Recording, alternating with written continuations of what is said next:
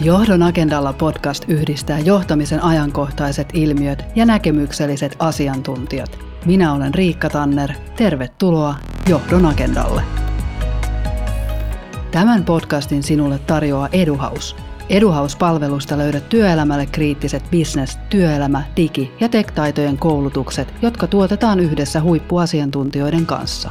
Tutustu Eduhaus-tarjontaan osoitteessa eduhaus.fi. Tässä podcast-sarjassa puhumme siitä, miten strategiatyön pitää muuttua ja ennen kaikkea siitä, miksi sen pitää muuttua. Moderni strategia ottaa huomioon jatkuvan muutoksen, ympäristön epävarmuuden ja uuden luomisen. Strategian ytimeen nousee prosessi, jolla strategiaa muodostetaan, uudistetaan ja toteutetaan jatkuvasti. Vieraanani tänään modernista strategiaprosessista ja tunteiden merkityksestä osana strategiatyötä on keskustelemassa Aalto-yliopiston strategisen johtamisen professori Timo Vuori. Tervetuloa Johdon agendalle, Timo. Kiitos. Tosi mahtavaa olla täällä. Tähän alkuun on ollut tapana pyytää vieraita hieman esittäytymään, eli kertomaan vähän omasta taustastaan ja siitä, mikä on johtanut tähän hetkeen. Tämä on monisyinen kysymys.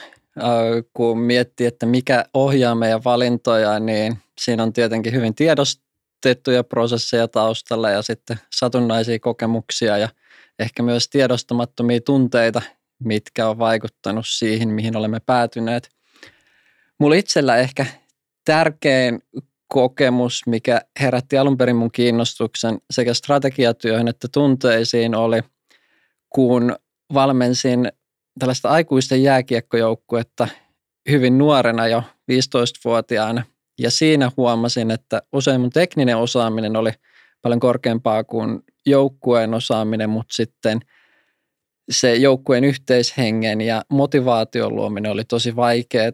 Ja sitten joukkueessa oli riitoja ja asioita ei aina saatu tehtyä, niin se pakotti pohtimaan, että miten yhdistää tämän tunnepuolen ja strategiapuolen. Ja strategia jääkiekossa on tietty näitä taktiikoita, että millä voitetaan yksittäinen ottelu, mutta myös sitten kokonaisen harjoituskauden suunnittelu. Ja siinä ehkä sellainen lyhyen aikavälin ja pitkän aikavälin painottaminen kanssa. Mutta näiden kokemusten pohjalta sitten kun lähdin Tutalle Otaniemeen opiskelemaan, niin sekä strateginen johtaminen ja silloinen työpsykologia kiinnosti. Ja niiden yhdistelmää sitten tein opintoaikana ja jatkoin jatko-opiskeluissa niiden parissa. Tein myös konsultointia jo siinä vaiheessa ja siinä koko ajan nousi lisää uusia kiehtovia kysymyksiä ja tartuin niihin ja sain sitten siitä koko ajan lisää kipinää ja sillä tiellä edelleen olen.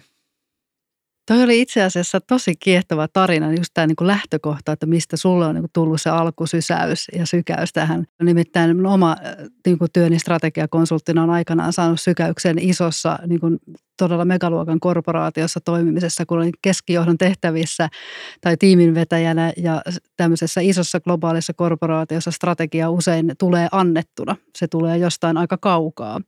Ja sitten me niin kuin siinä arjessa omien tiimien kanssa sitä mietittiin, että miten tämä niin kuin ikään kuin tulkitaan ja miten tästä oikeasti tehdään totta ja relevanttia niin kuin siinä arjessa niin kuin jokaisen yksilön näkökulmasta. Ja mä muistan silloin, mä sain sen kipinän ja sanoin, että näitä asioita on pakko olla niin kuin tapa tehdä paremmin kuin tämä tämmöinen, että asiat vaan tulee annettuna. Ja sillä tiellä ollaan edelleen, eli nyt yritetään niin kuin parantaa strategiaprosesseja ja sitä, miten me viedään niin kuin oikeasti niitä sitten arkea ja tehdään niistä ymmärrettäviä.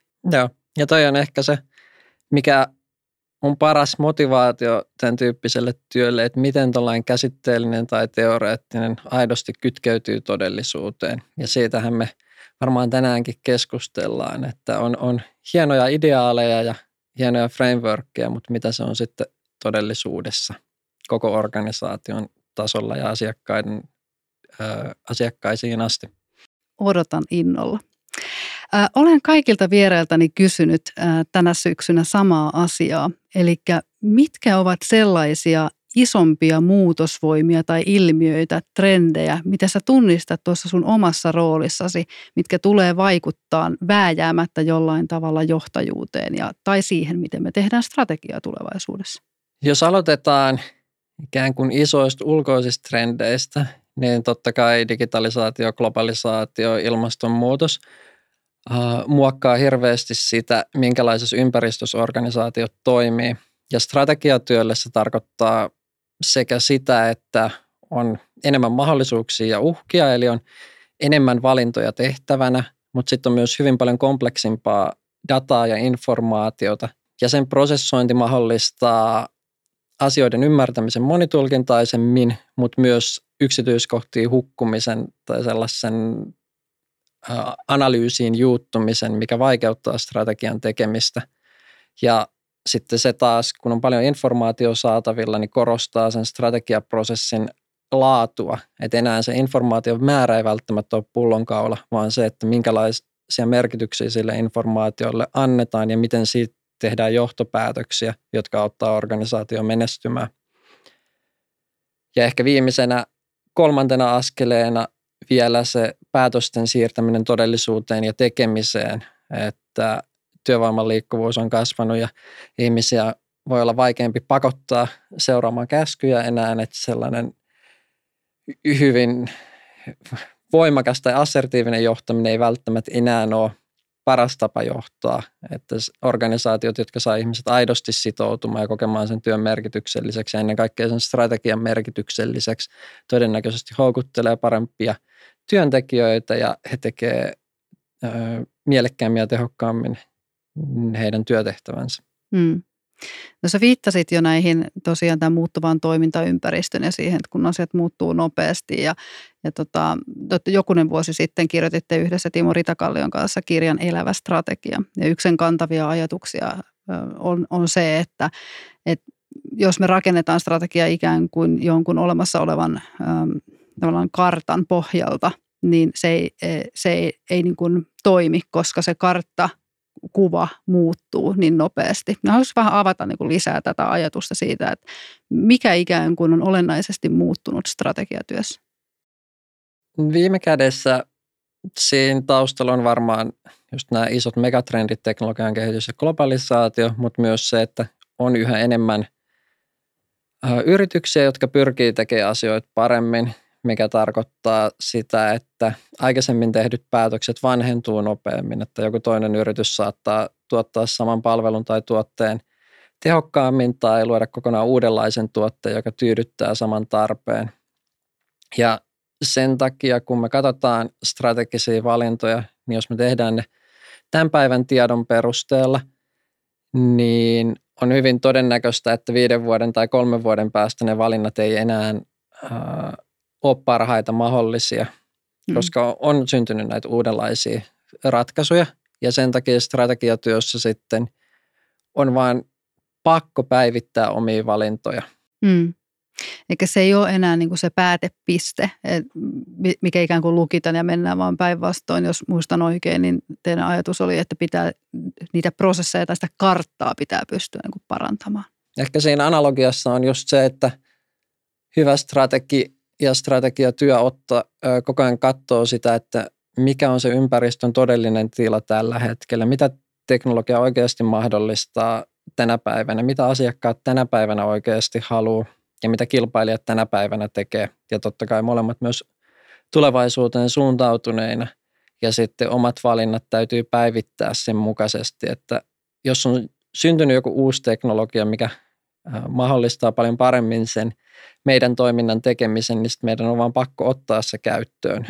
Ja toisaalta sitten, kun se teknologia on otettu käyttöön, niin se voi mahdollistaa myös uusia toimintatapoja ja tuotteita ja palveluita, niin sen takia ei kannata myöskään lukkiutua siihen useita vuosia vanhoihin käsityksiin siitä, mikä on paras tapa toimia tai mihin meidän kannattaa pyrkiä. Mitä sä nostaisit niin kuin tänä päivänä modernissa strategiaprosessissa, niin mitä siihen sun mielestä kuuluu? Keskeisiä tekijöitä on ihan ensimmäisenä jatkuva vaihtoehtojen luominen. Eli, ja mä nostan tämän ensimmäiseksi sen takia, että usein helposti ajatellaan, että nyt kun maailma on kompleksimpi ja ympäristö muuttuu yhä enemmän, niin meidän pitää käyttää yhä enemmän aikaa ympäristön tarkkailuun. Mutta valitettavan usein tämä johtaa sellaiseen, että me hukutaan sinne ympäristön tarkkailuun, että me luodaan tosi hienoja ulkoisia skenaarioita tai tosi perusteellisia raportteja, mutta sitten me ei välttämättä tiedetä, että mitä meidän siitä huolimatta kannattaisi tehdä.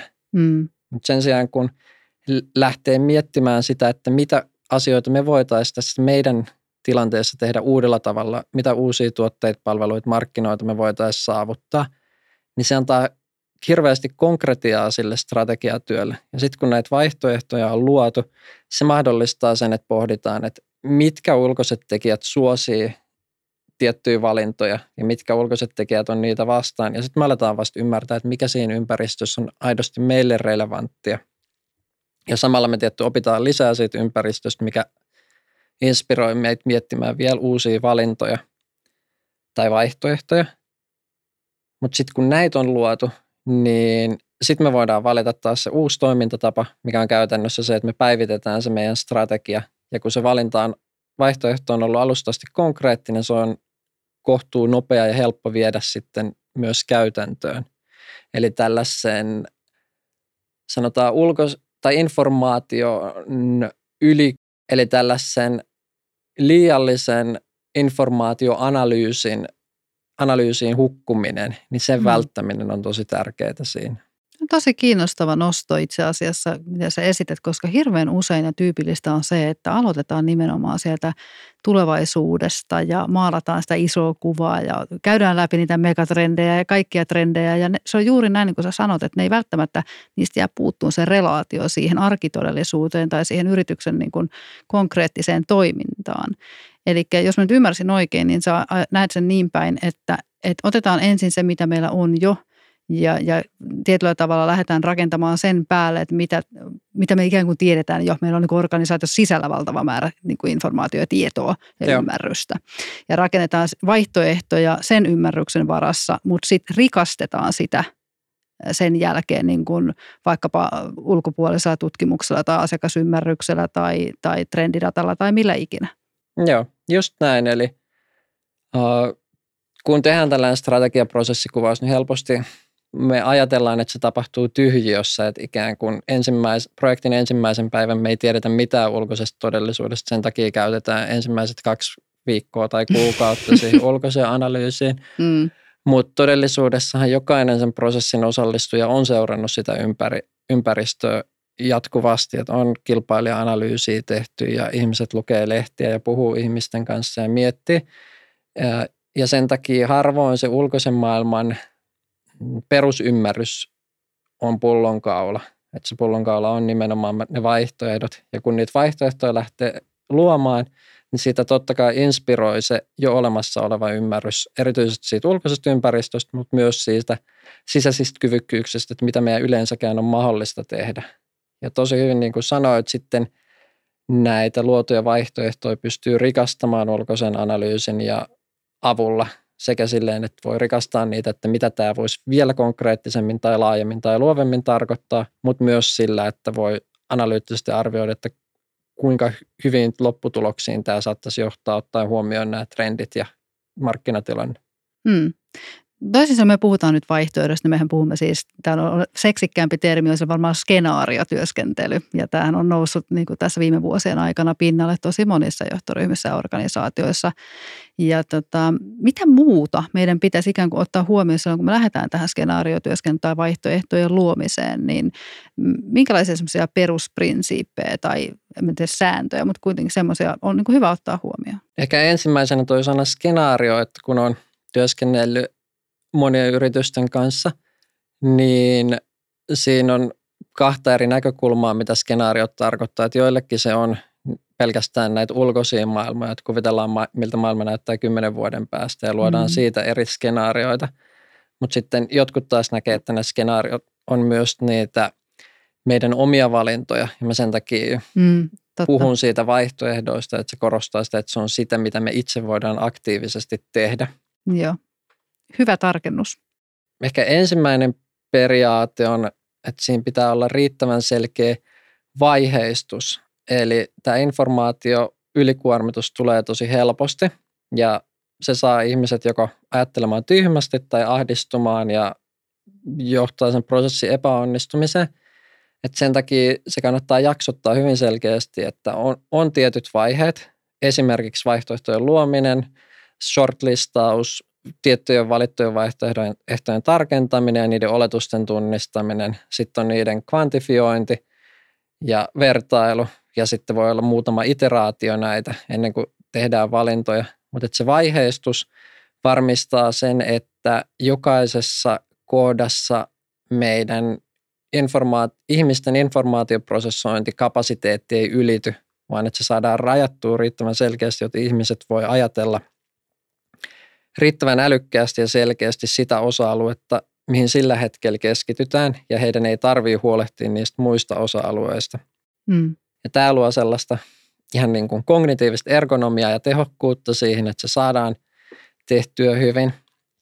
Ja toinen puoli, mitä tämä vaiheistus tukee, mutta mikä tulee myös muilla tekniikoilla, on sitten se osallistujien tunnemaailman hallinta. Eli kun meillä on paljon informaatiota saatavilla ja tällainen ei ole yksiselitteistä analyyttistä oikeaa ratkaisua, niin tunnepohjaiset tulkinnat ja tunteet väistämättä vaikuttaa tulkintoihin, vaikka yrittäisi olla kuinka analyyttinen, niin eri vaiheissa erityyppiset tunnetilat on hyödyksi ja niitä kannattaa aktiivisesti luoda.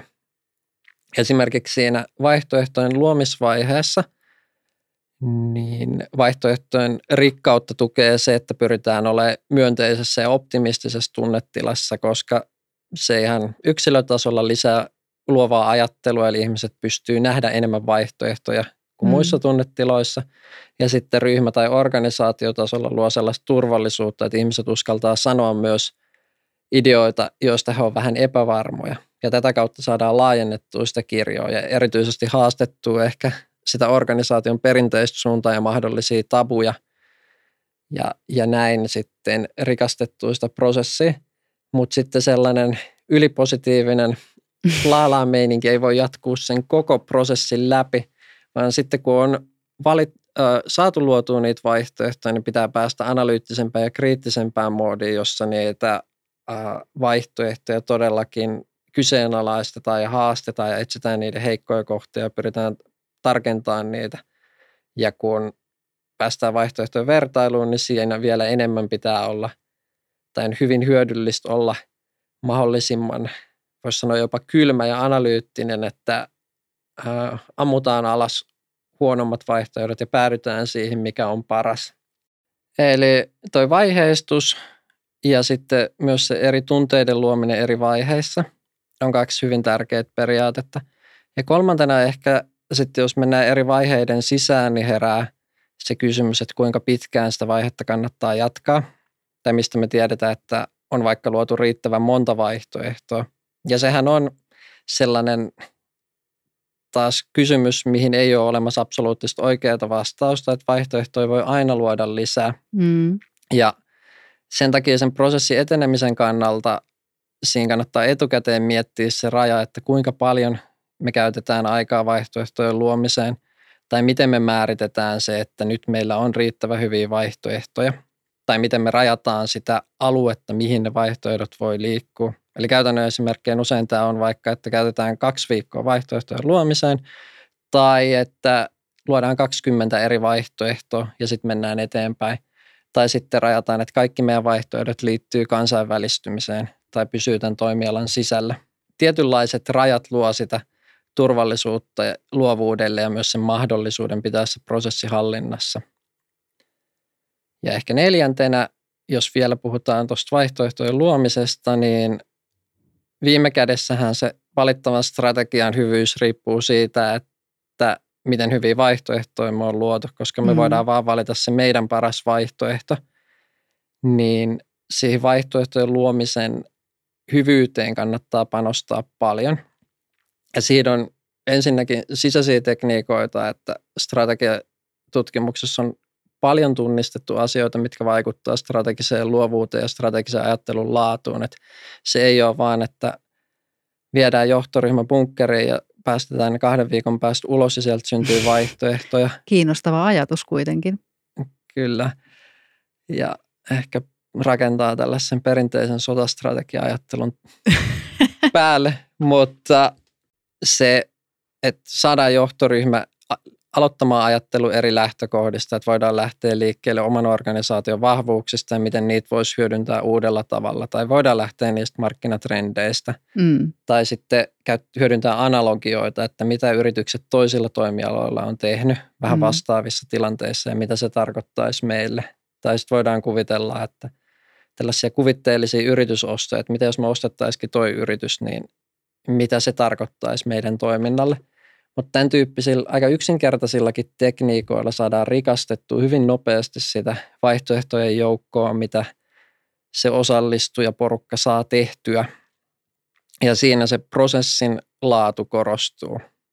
Ja sen prosessin laadun lisäksi on tietty sitten ne syötteet tai inputit siihen prosessiin. Ja siinä mitä rikkaampia syötteitä, niin sitten sitä rikkaampia lopputulemiakin helposti tulee. Ja siinä vaikka ulkopuolisten rooli voi olla tärkeä, että ulkopuoliset voi tuoda uusia ajatuksia, jotka rikastaa sitä johtoryhmän ajattelua. Mutta siinäkin mä ehkä korostaisin sitä prosessin tärkeyttä, että usein se on se kyky yhdistää erilaisia datapisteitä ja saada oivalluksia, mikä on se pullonkaula enemmänkin kuin se datapisteiden määrä tai rikkaus siinä alkuvaiheessa. Valitettavan usein olen nähnyt sellaisia strategiaprosesseja, että on maailmanluokan esityksiä ja puhujia ja ihmiset kuuntelee ne ja innostuu niistä ja nyökkäilee, mutta sitten kun lähdetään miettimään omaa toimintaa, niin ainoat ajatukset on niitä, että jatketaan sitä samaa, mitä ollaan tähänkin asti tehty. Että se kyky sisäistää uutta informaatiota on se pahin pullonkaula usein. Tuo on tosi tärkeä ja kiinnostava näkökulma. No tästä skenaariotyöskentelystä tai vaihtoehtojen luomisesta sen verran ehkä vielä ennen kuin siirrytään seuraavaan aiheeseen, niin yksi niiden niin kuin selkeä vahvuus on varmasti siinä, että kun me mietitään niin kuin erilaisia vaihtoehtoisia tulevaisuuksia, niin se auttaa meitä kasvattaa sitä omaa resilienssiä ja muutoskyvykkyyttä. Että kun me ollaan kerran pelattu niin kuin sitä ajatuspeliä läpi, että mitä jos tämmöinen niin kuin tapahtuu, niin miten me sitten ehkä toimitaan. Toisaalta se synnyttää meille mahdollisuuden ehkä myöskin, tai ei ehkä, vaan aidosti tuo mahdollisuuden oikeasti pyrkiä siihen, että sen sijaan, että me vaan niin kuin reagoidaan siihen, mitä tulevaisuudessa tapahtuu, niin aidosti me pystytään muokkaamaan sitä siihen suuntaan, miten me niin kuin toivotaan. Eikö niin? Joo, eli pystytään vaikuttamaan myös siihen ulkoiseen ympäristöön jossain määrin. Ja se tietty vaihtelee firmojen mukaan, että yksi parhaimpia vaikuttamisesimerkkejä tällä hetkellä on tietty Uberin toiminta, mikä on paljon ollut ihan lainmukaista, että he on tehnyt ihan laillista lobbausta Yhdysvalloissa tosi aggressiivisesti, mutta sitten myös muita ei niin konventionaalisia vaikuttamiskeinoja, joilla he on saanut muokattua sitä toimintaympäristöä itselleen suotuisaksi. Ja monella toimialalla ja monissa tilanteissa tämä ympäristön muokkaaminen on tärkeä osa sitä. Eli kun tehdään strategiatyötä, jos ennakoidaan sitä, että minkälainen toimintaympäristö olisi meille suotuisa, niin sitten siihen pystytään vaikuttamaan lobbaamisen, markkinoinnin, keskusteluiden, erilaisten yhteistyökuvioiden kautta. Ja tässä toi skenaariotyö sitten voi tuoda niitä, tai jos tunnistetaan kriittisiä tekijöitä, jotka vaikuttaa siihen meidän onnistumiseen, niin sitten voidaan lähteä erikseen miettimään vielä, että miten me lisätään tämän asian toteutumisen todennäköisyyttä. Mutta ehkä vielä palaisin tuohon, kun sanoit, että skenaariot auttaa meitä ennakoimaan, mitä saattaa tapahtua, ja ollaan ikään kuin kerran pelattu se peli etukäteen läpi, niin se on monella tapaa totta, mutta siinä ehkä oletetaan se, että me pystytään ennakoimaan, minkä tyyppisiä muutoksia tulee, ja sitten ollaan ikään kuin pelattu se peli läpi. Mutta usein todellisuudessahan ne muutokset kuitenkin yllättää, että me ei ole pystytty miettimään, että maailma kehittyy just tähän suuntaan, ja sitten meillä on vastaus siihen valmiina. Se on totta. Mutta usein skenaariotyöskentely silti auttaa siinä, koska jos me mietitään niitä omia vaihtoehtoja, että me ollaan käyty vaikka 6 eri vaihtoehtoa läpi ja valittu niistä 1, mutta sitten maailma muuttuu radikaalisti, niin meillä ei ole niin juuri tähän maailmanmuutokseen tehtyä strategiaa, mutta meillä on kuitenkin ne 5 muuta vaihtoehtoa varalla, ja meidän on paljon helpompi siirtyä siihen suuntaan. Ja tästä on musta hyvä esimerkki, kun me Aalto-yliopistossa tehtiin strategiaa 2019, just tämän elävä strategia-prosessin pohjalta, että luotiin vaihtoehtoja ja mietittiin. Ja silloin meidän yhtenä ajatuksena oli, että se oli ennen koronaa siis, niin siinä mietittiin, että tällainen online-opetus saattaa lisääntyä ja kansainvälinen kilpailu saattaa lisääntyä verkkokoulutuksen avulla, mutta se oli sellainen trendi, mikä ehkä tapahtuu ja tulee todennäköisesti hitaasti, mutta kuitenkin sitä mietittiin läpi, että miten se voisi toteuttaa. Ja sitten kun korona iski, niin kukaan ei ollut tietenkään ennakoinut, että tällainen täydellinen sulku tulisi, mutta oli kuitenkin jotain valmiina, että se oli helpompi aloittaa siitä. Mutta se korostaa just sitä, että oli aktiivisesti mietitty niitä omia vaihtoehtoja ja tekemisen tapoja. Joo. Tuo on siis erinomainen esimerkki siitä, miten niin kuin nimenomaan näitä skenaarioita voidaan hyödyntää siinä, että ne lisää just sitä valmiuskyvykkyyttä ja sitä resilienssiä siinä mielessä, että ja hirveän hyvä tarkennus siihen, että eihän me voida ikinä tietää, että minkälainen se niin kuin tulevaisuus on. Että kyllä ne on aina niin kuin parhaimmillaankin jonkunnäköisiä hahmotelmia tai arvauksia, mutta vaan se, että on erilaisia vaihtoehtoja ja niitä on kokeiltu, että no mitä tämä tarkoittaisi ja miten me voitaisiin tässä toimia tai näin, niin se ehkä niin kuin luo sitä, tai se kasvattaa sitä meidän kyvykkyyttä nimenomaan siihen strategiseen niin kuin ajatteluun sitten. Joo, strategiseen ajatteluun ja toimintaan ennen kaikkea. No me ollaan puhuttu aika paljon nyt niin kuin ulkoisesta toimintaympäristöstä. Äsken puhuttiin siihen niin kuin vaikuttamisesta ja se on yksi niin kuin kokonainen teema, mistä kannattaisi varmaan pitää niin kuin oma jaksonsa suorastaan, koska se on mun mielestä yksi aika alihyödynnetty mahdollisuus yrityksessä tällä hetkellä. Sitten kuitenkin vielä loppuviimeen, että meillä on ne perinteinen lobbaaminen ja muuta, mutta ehkä monet muut vaikuttamisen keinoista jää vielä pikkasen vähemmällä huomiolla yritysten sisällä. Mutta mua kiinnostaa itse asiassa nimenomaan nyt tämä yritysten sisäinen mielenmaisema ja sen vaikutus strategiatyöhön. Ja sä oot tutkinut aika paljon tunteiden merkitystä osana strategiatyötä. Niin nyt päästään sinut irti ja anna sinun kertoa meille vähän siitä, että miten niin kuin tunteet vaikuttaa strategiaprosessiin tai strategiatyöhön ja mitä meidän pitäisi siitä ymmärtää. Sitä voisi ajatella 3 eri ryhmän näkökulmasta. Että ensimmäinen on se ikään kuin päätöksentekoporukka, ketä kuitenkin eniten tekee niitä linjauksia, että mihin organisaatio investoi resursseja ja ikään kuin luo sitä strategiaa. Ja heidän tunteet vaikuttaa sitten heidän ajatteluun ja sitä kautta niihin lopullisiin valintoihin. Sitten toinen tärkeä ryhmä on se organisaation omat jäsenet, eli keskijohto ja työntekijät, ketkä toteuttaa sitä strategiaa, mutta myös antaa ylimmälle johdolle informaatiota, mikä mahdollistaa sen johdon päivittää se strategia. Ja heidän tunteet sitten vaikuttaa sekä siihen tapaan, jolla he sitä työtä tekee, että kuinka aktiivisesti he siitä informaatiota jakaa ja uskaltaa vaikka haastaa johtoa. Ja 3. liittyen tähän sidosryhmiin, niin myös sidosryhmillä on tietty tunteita meidän organisaatiota kohtaan, että luottaako he meihin tai onko he meistä innostuneita tai haluuko he tehdä yhteistyötä meidän kanssa. Ja tämä sitten vaikuttaa monella tapaa siihen, minkälaisia yhteistyökuvioita me saadaan luotua, mutta myös siihen esimerkiksi, että minkälaista lainsäädäntöä sille toimialalle syntyy. Että se tunnemaailma kytkeytyy myös siihen sidosryhmäkeskusteluun.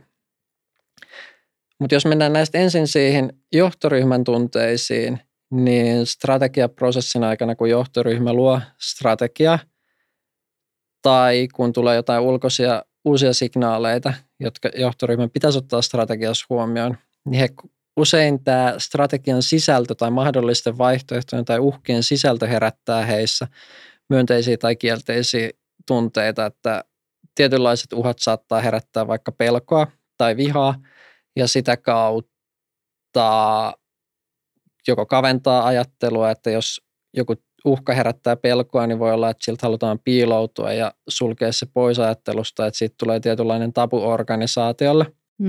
Työnnetään pääsantaan. Just näin. Mutta se voi myös herättää vihaa ja sellaista aggressiivista toimintaa, että lähdetään sitten niin kun joko puskee implementaatiota aggressiivisesti tai tehdään yritysostoja tai muulla tavoin ikään kuin ylireagoidaan siihen hyvin voimakkaasti.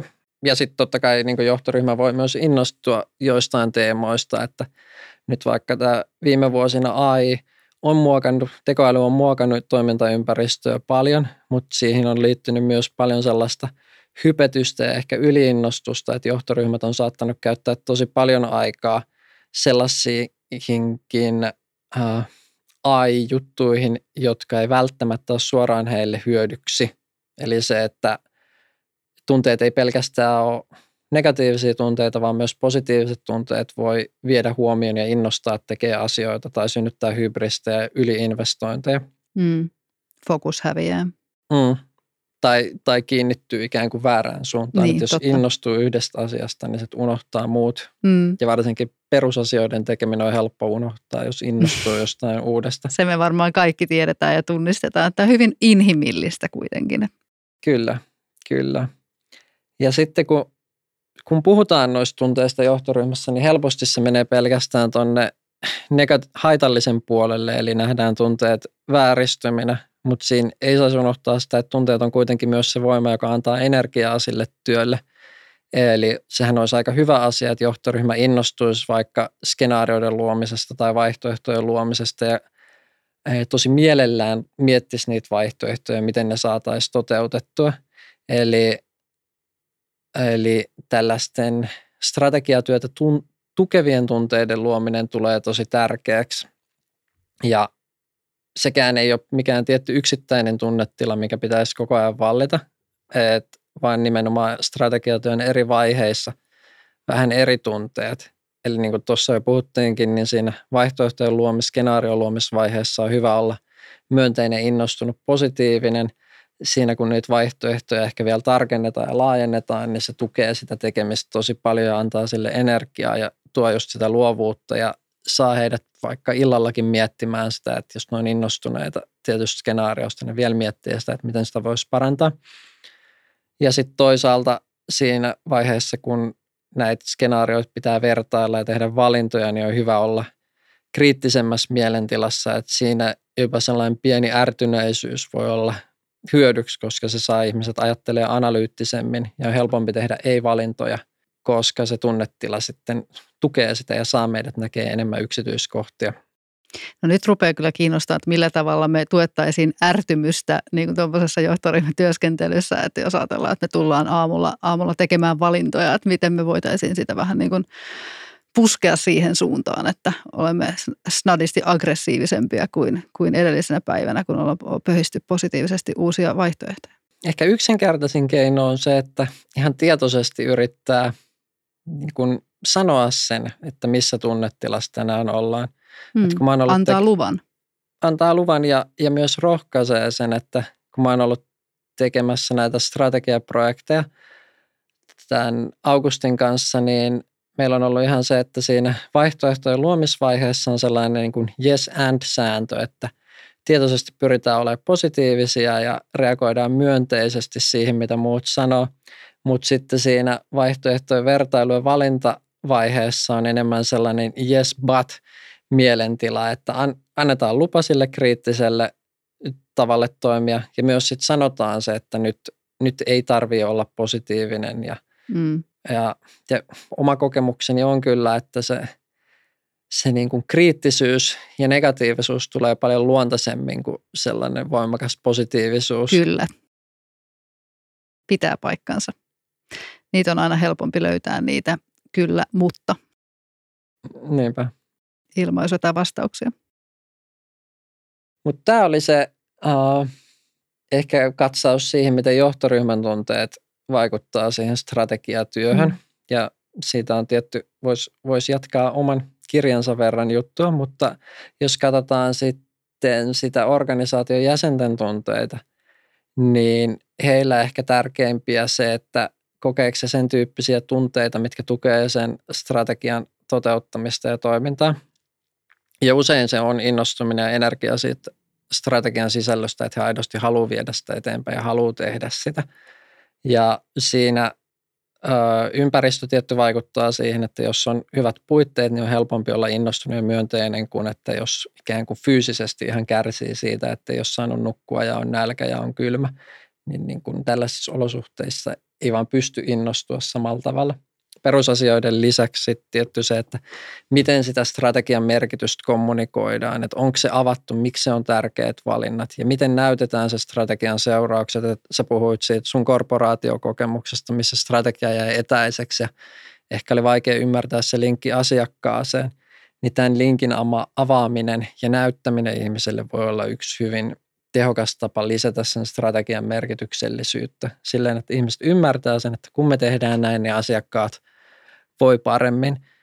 Ja sitten ei pelkästään se, että he ymmärtää, vaan parhaassa tapauksessa, että he myös näkee sen. Eli että vaikka se asiakas ei jää abstraktiksi, vaan ihan niin kuin näytetään se, että miten asiakas kokee sen asian tai tuodaan se asiakas näkyville organisaation sisällä.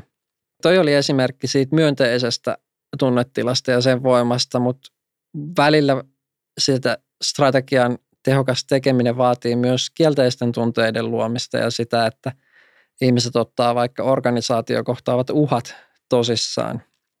Eli jos organisaation tulee tietynlaista ylimielisyyttä tai tyytyväisyyttä omiin tuotteisiin ja halveksuvaa suhtautumista kilpailijoihin, niin se helposti johtaa siihen, että se toteuttamisen teho laantuu ja ylöspäin kulkevien ideoiden määrä vähenee ja luovuus vähenee organisaatiossa, niin siinä taas on tärkeää luoda tiettyä epätyytyväisyyttä tai kielteisiä tunteita tai uhkakuvia.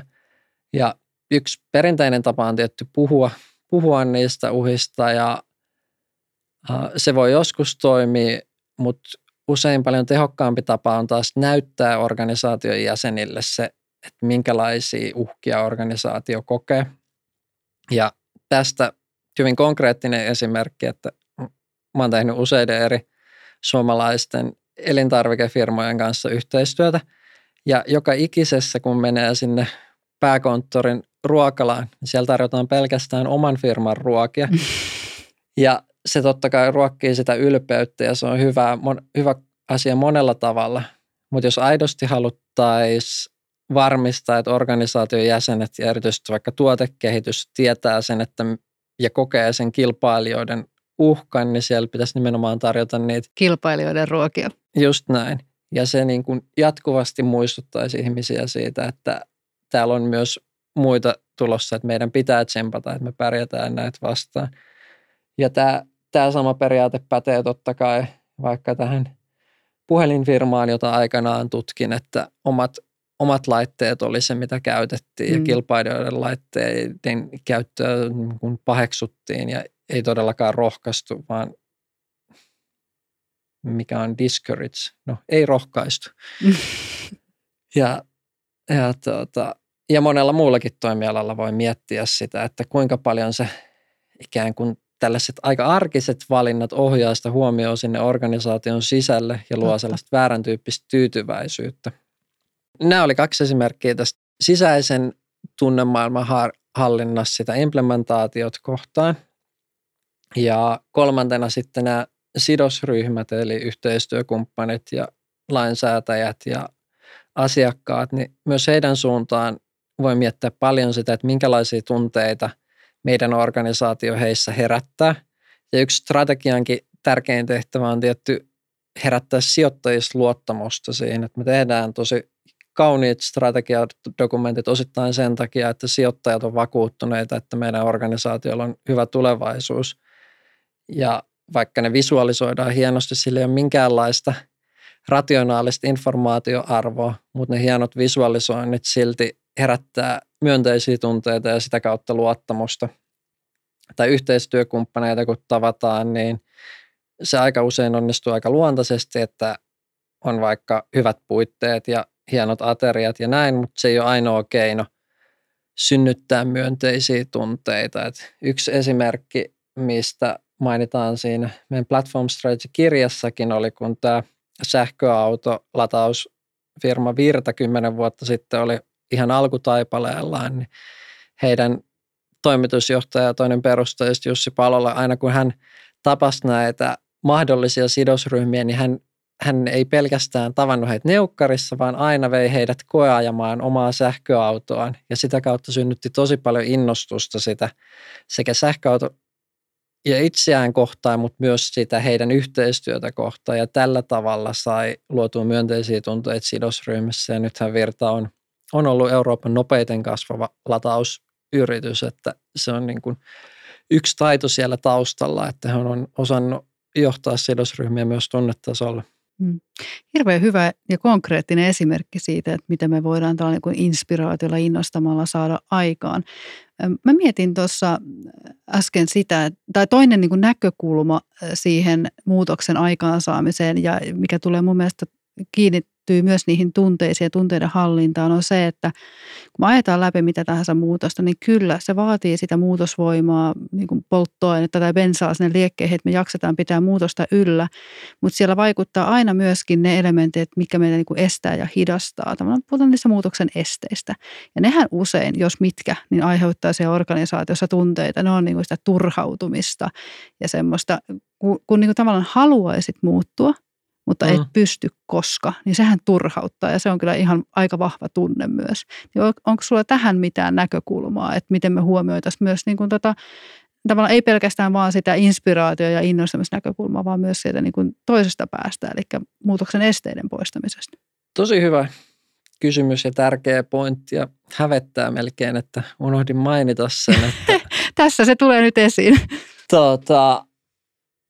Eli jo niin kuin 1947 tehtiin yksi tällainen muutosjohtamisen klassikkokirja ja Kurt Lewin teki sen ja siinä se tärkein periaate oli, että jokaisessa muutostilanteessa on sitä muutosta tukevia voimia ja muutosta vastustavia voimia ja käytännössä aina tehokkain tapa viedä muutosta eteenpäin on poistaa niitä muutosta vastustavia voimia sen sijaan, että lisäisi niitä muutosta tukevia voimia, koska usein ne vastustavat voimat vaan sitten voimistuu, jos sitä muutosta tukevaa voimaa kasvattaa.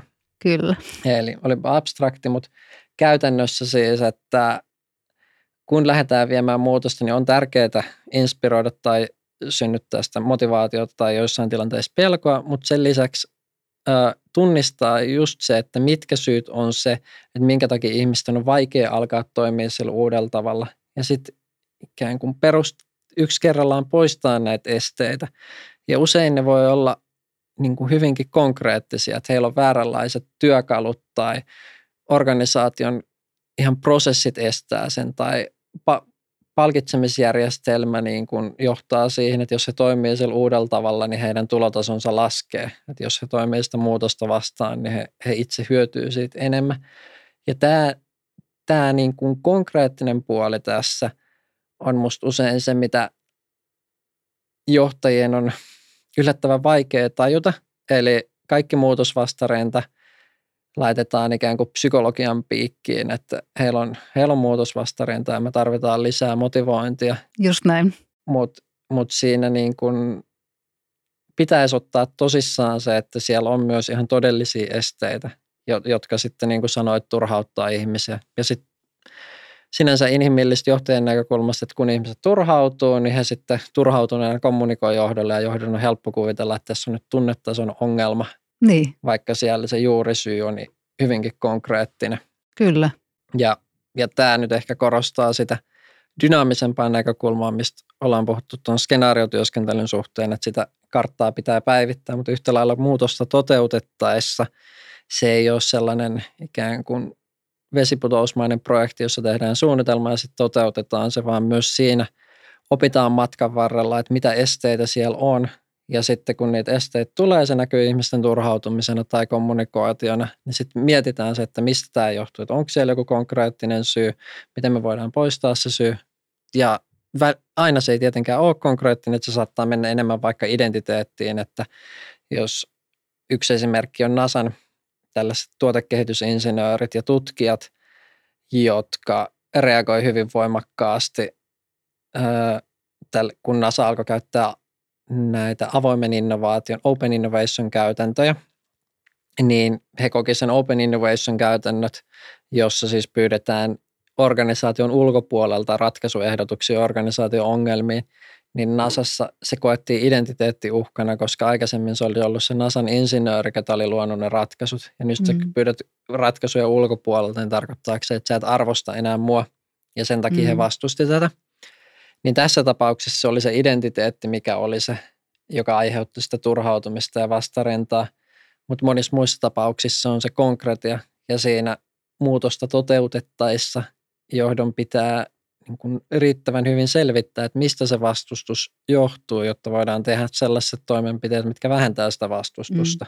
Ja se ei usein ole niin kuin välttämättä suoraan sitä vastustusta, vaan se enemmänkin näkyy muutoksen hitautena. Siis että asiat ei vaan liiku ja silloin se on yleensä aina merkki siitä, että siellä on jotain ihan konkreettisia esteitä, mikä ei niin kuin estää sitä asiaa vaan menemästä eteenpäin.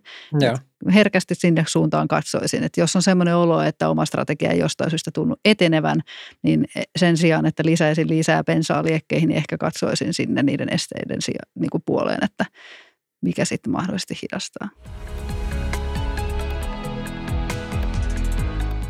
Me ollaan kuljettu Timo sun kanssa aika kiinnostava matka tässä keskustelussa sieltä niin kuin isoista muutosvoimista mahdollisiin tulevaisuuksiin ja vaihtoehtoisiin strategioihin, skenaarioihin ja sitten tunteiden johtamiseen osana prosessia. Ja sä oot avannut tosi konkreettisin esimerkkein sitä, mitä tämä niin kuin parhaimmillaan on ja mitä me voidaan niin kuin huomioida arjessa. Mutta olisiko sulla tähän loppuun heittää meidän kuulijoille jonkun tyyppistä kysymystä tai haastetta tai semmoista, minkä avulla he itse voi tuolla arjessa nyt niin kuin vähän avata sitä ajattelua tämän teeman ympäriltä. Ehkä jopa sellaista, millä saadaan heitä vähän motivoitua keskusteluun meidän kanssa tuolla sosiaalisen median kanavissa. Me puhuttiin monesta teemasta. Ehkä jokaiseen teemaan liittyy pari hyvää kysymystä. Yksi on tietty se, että onko sun organisaatiolla, mitkä on ne varasuunnitelmat, joita teillä on, tai mitä vaihtoehtoisia polkuja teillä on olemassa, tai onko teillä yleensäkään niitä. Ja toisena kysymyksenä kysyisin, että mitkä indikaattorit tai mittarit on sellaisia, mitkä ensimmäisenä kertoo sulle, että sun tämänhetkinen strateginen suunta ei ole oikea, ja kuinka usein sä seuraat sitä. Mistä sä tiedät, että sä oot menossa väärään suuntaan, on ehkä se iso kysymys. Ihan timanttinen, koska yleensä me kysymme, että mistä tiedät, että olet menossa oikeaan suuntaan. Mikä tietty periaatteessa tarkoittaa samaa, mutta aktivoi tämän confirmation biasin, siis tämän, että me tyypillisesti etsitään evidenssiä, mikä tukee meidän ajattelua. Ja kolmantena kysyisin, että mihinkä epärelevantteihin yksityiskohtiin sä oot viime aikoina kiinnittänyt paljon huomioon ja miten sun tunteet on mahdollisesti tiedostamatta johtanut siihen, että sä oot käyttänyt niin paljon aikaa sellaiseen, mille ei lopulta sit ole kuitenkaan mitään väliä. Loistavaa. Siinä oli 3 aika tymäkkää kysymystä meidän kuulijoille. Tähän on todella hyvä lopettaa. Kiitoksia Timo aivan valtavan paljon, että olet ollut vieraana Johdon agendalla. Kiitos. Oli tosi kivaa. Tosi mahtava keskustelu. Kiitos. Tämä oli Johdon agendalla podcast. Ajankohtaisia johtamisen ilmiöitä voit seurata Johdon agendalla kanavissa, LinkedInissä ja Twitterissä.